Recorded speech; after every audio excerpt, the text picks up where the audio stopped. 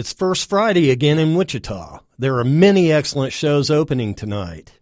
Sure to be interesting, Envision Arts Gallery welcomes Texas-based sculptor Tomas Bustos in an exhibition titled Masterpiece Relief for the Blind.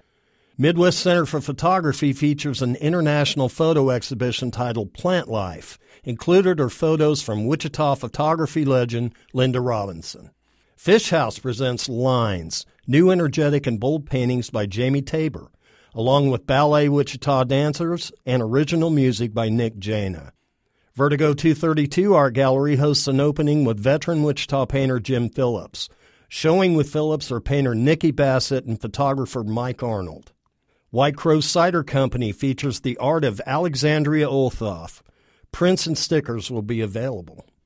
And the William J. Reels Gallery in the West Atrium of the KU School of Medicine in Wichita presents the vibrant daydream paintings of Carissa DeCayo.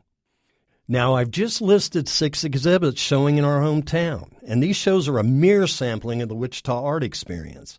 If you've never participated in a First Friday, my advice is this: just go. There are no rules except to enjoy.